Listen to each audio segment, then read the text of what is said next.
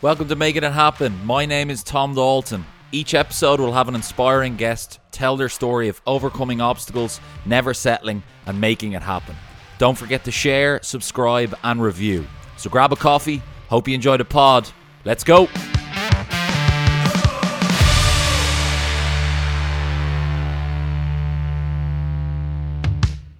Perfect. So we are live. We're on episode number 18 of Making It Happen. My name is Tom Dalton. You're very welcome along. I'll be your host today, and I'm delighted to say our next guest is an author, a TEDx speaker. I actually got to share a stage with him when I did my TEDx speaking, so we'll jump into that a bit into the podcast. But John Doran, have I got the pronunciation right there, John? Spot on, John. Spot on, Tom. Okay, spot on. Is a guidance counselor and an author of Ways to Wellbeing, big on education and promoting a program promoting resilience and positive mental health for students nationwide and internationally. So, John, welcome. It's delighted to join you here, Tom, on a morning where the sun is shining. I know, and we're locked indoors, as they say, but we'll keep it positive with all this COVID-19 talk. So, John, if I was to go back, where did education start for you, or probably your passion to get into education? Well, I suppose passion is the key word, and the passion begins with another P, and that's patricians. I had the fortunate opportunity to go to a patrician secondary school in Newbridge, and they kind of lit the fire of education within me. And I actually teach now where I went to school in the patricians in Newbridge. So I suppose my passion for education came from my own school experience, where I was surrounded by wonderful educators who loved what they did, and their whole raison d'etre was inspiring the next generation. I suppose I've kept that torch alive, and it kind of is my philosophy for education, is helping other young people. My favorite definition of education, Tom, is that it's a conversation between one generation and another about what's really important. And this COVID-19 has given us a chance to kind of separate out what's important from what's not important. To me, that's the essence of education. And John, was there a teacher that stood out to you, or was there a lasting impression, or the minute you get out of school, you're like, I want to get into this? Great question, Tom. I suppose one of the things as an educator I'm aware of is that when you look back upon your experience, the teachers have made a difference, both good and bad. We always remember them. And I was very fortunate to have a number of great teachers, Brother Bosco, Brother John. I had Brian Fahey and Frank O'Toole and a lot of teachers that really inspired me by their example, Tom, by their dedication, by their passion, and by their, I suppose, desire to make a difference. And that really enthused me and lit the flame for me. And was it a simple transition? Did you just go to college and got a job straight away, or tell us about that? Well, I never had any master plan, Tom. I would tell you a lie to say I had a kind of grand designs to be a teacher from the get-go. It kind of something that kind of organically grew, and I suppose it kind of mirrors my own pathway today, really. I never had a master plan. I kind of just serendipity and kind of moving where I think I needed to be. So I did a BA in Maynooth University, very happy 3 years, and then decided to go into the teaching space. And pretty soon, I think you realize whether it's the right fit for you or not. And for me, it was. And I've stayed at the coalface now for the last 26 years. And I'm delighted to say that I have the same enthusiasm and the same regard and respect for my, I suppose, fellow educators, and also for students that I always have had. And that kind of keeps me inspired on a daily basis. And I think it's a privilege to be in education in the times that we're facing into. And John, when you talk about education, just expand us on what a guidance counsellor does for any of the listeners. Well, I suppose a guidance counsellor is wears many hats, really. I mean, firstly, he's trying to help a young person navigate the myriad of choices that are there in terms of professions and in terms of employment, in terms of opportunities, in terms of, it could be the vocational aspect, could be going to college, it could be going into the world of work, or it could even be going on a gap year or an apprenticeship route, or trying to help them make sense of that. And then there's also the personal space too. It's a kind of a point of reference for a young person who may be going through some personal difficulties, or, no young person leaves their problems at the door of a school, Tom, And so we're teaching very much the person who happens to be a student rather than a student that happens to be a person. And so the guidance counsellor is a very important person there for a young person if he wants to come in and have a chat about life, about careers, just about how things are going. So I think a guidance counsellor in a school is a real key pivotal figure, Tom, and it's great to see a kind of an enhanced respect for the role of the guidance counsellor, because it's never been more important within the school context. And John, I suppose just on that, I was watching a program there recently, and I suppose my big question is, do we have enough support for kids, or is there too many pupils in the schools, or like is there a perfect number where you're going to get that balance? Well, the simple answer to that, Tom, is no. There's not enough guidance counsellors. The guidance counsellors are stretched beyond the limits of their capacity. And we really need to put an enhanced and a re-emphasis on the mental health supports for young people, not just within schools, but outside of schools as well. And I suppose one of my concerns about the present crisis is that there's going to be a huge issue with mental health at the end of this experience, Tom. You know, I talk sometimes about the weapons of mass distraction of social media and the dangers of living on a virtual world. And my fear would be an awful lot of young people are going to have to be weaned off an existence now that's dedicated to the mobile phone, to the smartphone, and to the laptop and the iPad. So transitioning back into the real world is going to be of concern for young people. So to answer your question, Tom, you know, we never needed more supports within the schools for guidance and time, really, to do the job in the service of young people. Yeah, the main reason I asked that question is I got a bit of help when I was growing up because I'm dyslexic myself, and I cherished a bit of the one-on-one time. When I had that time maybe outside the classroom when it wasn't full of other students, that's one thing I always remember, and it probably helped me with education or just having a little bit of breathing space time to myself. John, when we talk about kids in the modern day and you're talking about social media there's positive and negatives to it all the time, but what would be like your overall opinion of it all, of social media? Well, can I go back to the first part of that, Tom, before answering the second part? You were so right. You put your finger on it, that one-on-one time. And that is my real concern, is that one-on-one time is being diminished quite severely over the last couple of years. That chance for a guidance counsellor to see a person one-on-one and connect to that person. And I sincerely hope, Tom, that more time would be given to the guidance counsellor in schools to get into that one-on-one time that's been really encroached upon. But to come back to your second point, Tom, you know, I sometimes feel that young people are kind of the guinea pigs in the social experiment, perhaps the biggest one of the 21st century. You know, it's the first generation in the history of the world that's been born staring, swiping, scrolling at screens, Tom. And my concern would be in 20 years' time, when we look back at this pivotal moment in history, will we see the effect of social media on the brain as the equivalent of smoking on the lungs? We really don't know what are the consequences of somebody being so immersed in a very seductive platform. I mean, Reed Hastings, the CEO of Netflix, said our greatest enemy is not Apple, HBO, or Amazon Prime, it's sleep, and we're winning. So what is the cost of a young person who is involved in these kind of apps that are so seductive, that are based on comparing our unedited lives with the edited and curated lives of the Kim Kardashians of the world? What effect does that have on continually being fed the message that you're not enough, that you're not smart enough or tall enough or pretty enough or not enough? That does concern me, Tom, for a 14, 15, 16, 17-year-old person trying to navigate through the I suppose the web that is social media. It's interesting you make a point on that, John. When I think of social media, I have a love-hate relationship with it.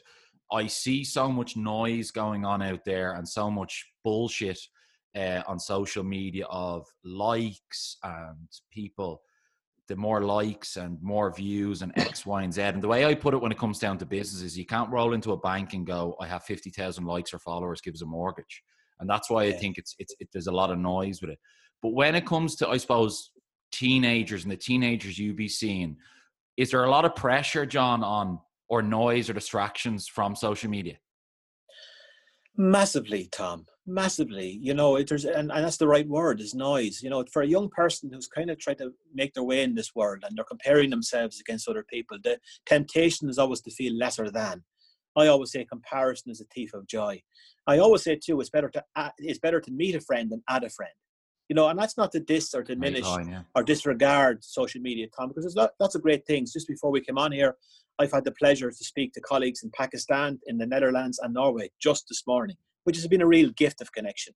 But I suppose my fear is that we have a kind of, in a way we've never been more connected, Tom, but in another way, never more disconnected. We've got connections that are a mile wide, but sometimes they can be an inch deep. And young people, and also people in general, we're hardwired for connection. And there's nothing that makes, and can I say that, Tom, that we have to physically distance ourselves for very real important reasons. But it doesn't mean that we can't emotionally connect. We actually need emotional proximity in these days. So trying to mitigate the more harmful elements of social media and trying to utilize the benefits of it is a really important conversation to have. And I would always urge parents, Tom, at the table to be, at the dinner table, put away all screens. That's all of us. Put them in a bowl on the table. Don't allow screens to go to bedtime. And the older you have that conversation with a young person, the more pushback you're going to get. And I often say to parents, you have to be a parent, not a parent. And it is an issue with social media, Tom, very much so. And in the present lockdown circumstances, the temptation to spend all of our time in a virtual world is a real concern for me. And John, I suppose on any of the listeners that are parents at home and maybe they've got kids or teenagers at home, would you have any tips for just being at the moment, being in a confined space or talking to each other? Well, I think you put the key word on it, Tom, talk. Opportunity is nowhere or opportunity is now here. This present circumstance provides us with a gift, and that gift is to reconnect with our families. If I asked you, Tom, your top 3 values, I'm quite sure that family and friends would kind of constitute up there in the hierarchy. But when you actually examine our lives, quite often what we say are important to us, and actually how we live our lives can be very different. So let's reconnect to our young people. Like, as parents, sit down at the family table, put away all the phones and just actually talk to each other. We have a captive audience now with our young people not being able to go around, actually to reconnect with them and communicate. I think this offers an amazing, unprecedented, perhaps never to be repeated opportunity for families to reconnect as families, to get out of our head and into our lives in a way we haven't done for many years. I see opportunities for communities to reconnect. I see an awful lot of kindness and compassion. I see a lot of people reaching out to people in a way, Tom, that we haven't in a long time. And we've wanted to. We've missed this sense of neighbourliness and community. And I think this presents an opportunity to reconnect to the best of us. And John, just on that point of you working with kids and teaching and being a guidance counsellor, so were you at a stage where you're like, great, I'm helping the people that are in front of me and that are coming to school and coming to classes, but you know what? There's something here where there's a book in me and I can get it out to more people. How did that process all come about? Well, I went through kind of in my career, Tom, I was wondering, were we doing a service to young people? And I had an epiphany when I was trying the guidance course many years ago. And we had a principal, and he said, why did I have to become a principal before anybody taught me or told me the importance of emotional intelligence? And it was like a light bulb that went off in my head, Tom. And then I started talking to employers, and I started finding out what kind of people were they hiring, what kind of CVs stayed on their desk as opposed to going to the bin. And to a person, they all told me emotional intelligence. Now, what's the point of coming out of school with 625 points, Tom, and without the ability to talk to people, without the ability of forming a good relationship with yourself? And I came to the conclusion that we were spending too much academically in the left side of our brain. That skills like emotional intelligence, why did they have to be accidentally caught on the playing fields or on the debating halls or on the stage rather than strategically taught? So I really of the mind that the skills that we needed for the 21st century were to strategically teach skills like emotional intelligence, stress management, the power of listening, that these were actually real important life skills. I mean, in 2020, Tom, the biggest killer in the Western world, according to the World Health Organization, is stress and stress-related disease. So if we let students out of school without understanding how their brains work, how to mitigate the stress response, the fight or flight response, and to realize that the importance of relationships, I thought we were doing them a service. And that's where the book emanated from, Tom. It's about relationships, the relationship we have with ourselves, fundamentally, and the relationship we have with other people. Really, if you're a human, you're in the relationship business, Tom. And John, I suppose if people are listening now and they think they've got a book in them, like what advice have you been on that journey with the book? It's been an amazing journey. I was very lucky when I wrote Ways to Wellbeing that I had an amazing publisher that kind of saw the vision, bought into the vision, and it's been a wonderful partnership. I would say this, you know, the secret of getting ahead, Mark Twain said, is getting started, Tom. And and you mentioned, we had a conversation briefly before this. There's no excuses now, Tom. Normally the excuse is time. Now you've got the time. Begin. If you're waiting on inspiration, Tom, they hit you like a bolt of lightning, you'll still be waiting after this pandemic is finished. Begin. Get a piece of paper, get a pen, and start writing, and wait for inspiration to hit you then.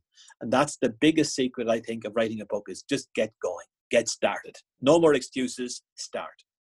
And John, I know myself personally, we've had this conversation before. You've been getting some amazing feedback from the book, and I think from kids and teenagers and parents. But how has the experience been of publishing the book? Like, what have you felt from it? I have to say I've been very, very, very fortunate, Tom. And again, I must give great credit to my publishers, you know, that they just saw, they bought into the vision, they trusted me. And I think with that trust came great things. And, you know, when you're putting out a book within the teaching space and education space, teachers and students are incredibly discerning audience. And I was so relieved and moved with the way the book was received, Tom, that people were saying, you know what, this is what I've been waiting for, that there's something good on every page. And that was what my intention was, Tom, to try and create something where there could be a poem or a story or an exercise that would resonate, not just with students, but with parents. Maybe they would take out the book at the kitchen table and go through an exercise, but what makes us happy, what we're grateful for. Sometimes parents feel, I can't help the student with maths or English or history, but they can always help their young person talking about life, about love, about loss. No one is an expert in another person's life, Tom. So this is a kind of there's a reciprocal arrangement here, that every young person has something to teach us. Every person you encounter has something to teach you. And I think coming to life, to my book, with that kind of attitude, Tom, makes every kind of potential encounter a learning experience, a growth opportunity. And John, how do you, when school's going and you're pushing the book and you're working now with companies and you're speaking, always on the go, do you find it difficult to find balance? Well, I would always say to somebody, Tom, you know, I'm very lucky. I mean, we all have 86,400 seconds in a day. Now, if you let that, you can either let that run you or you can run time. I'm very conscious of time, and, you know, who I spend even my time with, who gives me energy, who takes away from my energy. And I would always, when a young person comes to me at 17 and says, oh, Sarah, I'm really worried and stressed out, I don't know what to do with the rest of my life, I always say, look, I'm still looking for ideas myself. I don't know what I'm going to do with the rest of my life. Don't stress about it. The chances is if I meet a student in 10 years' time, he's going to be working at a job that hasn't been invented yet, Tom. So work harder on yourself than you do on your job. But one thing I would say is find your passion. Find what you love to do. And it is true, that old cliche, if you find out or do something that you love to do, you won't work a day in your life. I don't consider what I do work. People sometimes say, how do you fit so much in? But speaking to you, Tom, about relationships, about emotional intelligence, about young people, about education, that's my passion. This is not work for me. This is something that I live and breathe. And I think be authentic and true to yourself. And I think people can see that straight away, Tom. If you're practicing what you're preaching, if you're walking your talk, I think that comes across. And John, if any of the listeners are listening now and maybe they're at the roll in their eyes that here's another guy going, follow your passion and stuff like that, and that's easy for John to do. He's published a book, he's done a TED Talk, X, Y, and Z. If you were giving advice to someone who's maybe in a position that they don't want to be in and they're trying to find their drive, what advice would you give? Great question, Tom. Reach out. I think if I said to you, Tom, that you had a superpower and that you didn't exercise it, you would consider yourself rather silly. But I think we all have a superpower, whatever age. And that superpower is the ability to ask for help, to reach out to people. Whatever profession you can think about, there's somebody out there, Tom, that can help you along the way. People are very willing to help you if you ask them. You know, LinkedIn, jump onto LinkedIn, find a platform. I mean, I had a wonderful conversation last week with Howard Behar, one of the most inspiring presidents of Starbucks, the company that took it worldwide. And we had an amazing conversation. I just reached out to me, saw my TED talk. We had an amazing conversation. And from that, I would say, Tom, it's one of the great secrets of my success, reaching out to people. There's power in reaching out, reaching up, and reaching in. So ask for help. There's somebody in that domain you've always wanted to be in that can give you a helping hand. In my book, I always say you can learn an awful lot from the successful lives of other people. And I have a kind of a broader definition of success than just pure monetary reward, Tom. I like the definition by John Wooden of success, that it's a peace of mind that comes from knowing I've done the best I can with the ability I've got in the time that I've had. And I think that peace of mind, Tom, that says, you know what, I'm doing something. You know, one of my heroes is the caretaker in my school, George. George comes with a smile on his face every day. He's been in that school for 26 years that I've been there, and he's helped more people in the town of Newbridge than you can shake a stick at. And George loves what he does with his colleague Robbie. And that, to me, I think George is one of the most successful people I know, Tom. So I think I have a wider definition of what success is, and I would encourage other people to kind of share it. You know, find out what you love to do, your interests, your passions, and you'll be working a long time, Tom. Might as well make it enjoyable. Absolutely. And John, I suppose when you're dealing with students, are they chasing success, or are they a bit lost, or is every case different? Well, Tom, I mean, I have the height of regard and respect. We sometimes denigrate young people, but I love young people have an amazing social conscience. Young people have amazing enthusiasm and a desire to get on. But we live in an instant world, Tom, a kind of a world that kind of preaches instant gratification, instant success, instant coffee, X factor, you know. And I think we have to remember patience. We've got to mention determination. We only see the highlight reels of successful people. If somebody, you mentioned the book, Tom, people often ask me, how long did it take you to write it? It took me a year to write it, Tom, but it took me 26 years to research it. It was a long, laborious effort. I can't type, Tom, so it was one finger job on an iPad. The amount of time it took was incalculable. So there's a gestation period for success, Tom. There's an incubation period. And also, we got to understand the importance of failure.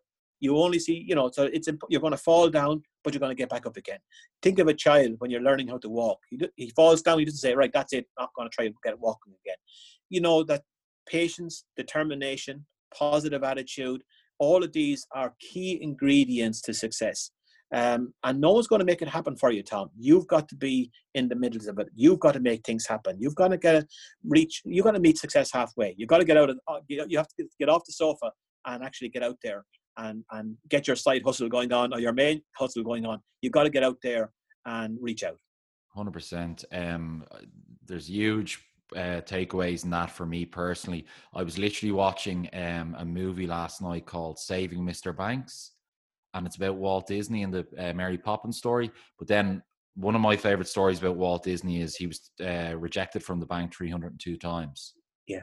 And just what you said there, it's having that resilience to get back up and go. And I think of us personally connecting at our TED Talk, and I was rejected 17 times. Wow. And a lot of people don't realize that, but as you made the point there, they see the highlight reel. Oh, geez, that must have been easy for Tom. He must have just got up there and just did that. They don't see the work that went into it. So I suppose I'm thinking of the listener. I'm probably going on a bit of a tangent or rant there about resilience, John, but I'm thinking of the listener that has a teenage son or daughter at home and is trying to build up a bit of resilience. Is there any advice you'd give there, John, that direction? Yeah, great point, Tom. I would say firstly to believe in yourself. Belief in yourself costs nothing, and all of us can afford it. To understand that we all have this kind of voice of negativity inside all of us. Every teacher, every parent, every young person has it. Again, coronavirus being the great leveler, we're all in the same boat. But we're all in the same boat in terms of our brain. We have this little voice of negativity that creeps up and says, you're not good enough. You're not going to be able to do this. Who do you think you are to be able to do that? I think to lower that voice, you can't eliminate it, Tom, but you can dial it down. You can dial it down, and you can choose not to listen to it. You can actually choose to put your focus where you can be nourished and enriched and energized. You can choose to listen to your inner coach and to dial down the inner critic. And that is the one single thing that I would say to young people. You don't have to believe everything you think. Thoughts aren't facts. So, let the thoughts come, but let them go. It's the attachment to the negative thoughts, Tom, that create the kind of erosion of our resilience. Resilience is bounce back ability. We all have the ability to get back up again. We all make mistakes. And you know what, Tom, we all get involved in this kind of trance of unworthiness, and making the conscious decision right here, right now, to be on good terms with yourself. I'm a pretty good student. I'm a pretty good son. I'm a pretty good person. I think that's the starting point for your resilience. We all have that resilience, Tom. We've all failed. We've all made mistakes. But to have a different relationship with your mistakes, to look at them from a different place, to see mistakes as vile, very interesting learning experiences, to see failure not as a kind of a destination, but a kind of a process, as a kind of a growth opportunity. Take the positives from it, take the lessons from it, not the guilt, and move on. The person who never made a mistake, Tom, well, he never made much. I've made many mistakes in my life. And I think, nothing is wasted if you learn from it, Tom. And that's an attitude, that's a mindset, that's a disposition, and that's the key to resilience. And John, when I hear you pushing the book, pushing the TED Talk, what's next? What's next for you? You mentioned Walt Disney, Tom, and there's a story about Walt. I don't know if you know. When he died, his wife Lillian was opening up Disneyland. He didn't get a chance, and a person came up and said, a close friend of Walt's, sometime after the funeral, put his consoling arm around her shoulder and said, "Isn't it an awful pity that Walt didn't see this?" And Lillian said, "What do you mean? He did see it. He saw it in his mind. He'd imagined it." And Walt Disney came up with the phrase Imagineering. Everything is created twice, first in your mind and then in reality. And this present circumstance gave me a chance to kind of go back to the well, Tom, to reimagine where I'm going in the future. And I think my future is very much about what I've been doing, helping people in the world of education, in the world of business, to reconnect to themselves, to kind of separate out what's important from what's not important. And I think that's where my work is increasingly taking me towards, helping people within the education space and in the world to kind of reconnect, and probably going further afield. I've been doing a lot of work now internationally, and had the wonderful opportunity last year to go to Sydney, Australia, and working with schools and people over there. So I think I'll be doing more of that, Tom, and continuing to evolve and grow as a person, and also seeing my work hopefully reaching more and more people. Absolutely brilliant. John, when you've given a lot of what I would say nuggets, great quotes, and I'm actually making notes here as you say a couple of them, and I love that one. Self-belief costs nothing, or believing in yourself costs nothing. What's the best piece of advice you've ever gotten? I ask people this question, Tom. I've asked cooks, cleaners, caretakers, and celebrities, what's one thing that life has taught you that would have saved you a lot of hassle to have known when you were younger? And I've had wonderful nuggets, as you mentioned, from lots of people. One stands out in my mind. When you're worried about what people are thinking about you, and it consumes a lot of us, always worrying about what people are thinking of us. If I do this, what do people think? And particularly when we're younger, reputation management is paramount. We're very, very concerned how other people will view us and see us. And somebody said to me, when you're worried about what people are thinking about you, don't worry. They're not thinking about you. And I think that was profound advice. And I think when I was younger, how many times did I stop writing a book because I might be said to myself, "Oh, what would people think of, this guy writing a book? What's his expertise? Who does he think he is?" Don't let your fear of what other people think about you pull you back. And the other piece of advice, Tom, if you'll allow me the indulgence of giving you a second one, was when I reached out and the head psychologist to the New Zealand All Blacks team, he sent me a one-word answer to that question I posed to you. He said, "Where your attention goes, your energy flows." And that really rocked me back. Where are you putting your attention, Tom, in the present times? Are you putting your attention on feeding your fears? Or are you putting your attention to feeding all of the dreams that you have, to the connections that you have, to the relationships you have with other people and yourself? Where your attention goes, your energy flows. You're about as happy as you make up your mind to be. So the secret to it is paying more attention to what makes you happy and less attention to what doesn't. Where's your attention? Yeah, it's that's a brilliant, another one I'm at to take a note of there. And John, just before we sum up here, you're after doing a lot of mentioning about self-talk. Is there any practices you learned yourself or daily habits you use to just put you in the right frame of mind if your mind starts lapsing? Yeah, I do a piece I talk about that you're enough. I mean, I had the great pleasure of meeting one of my heroes, Brother Colin McConnell, the patrician brother, and we talked about, you know, the great trainer of David Rudisha.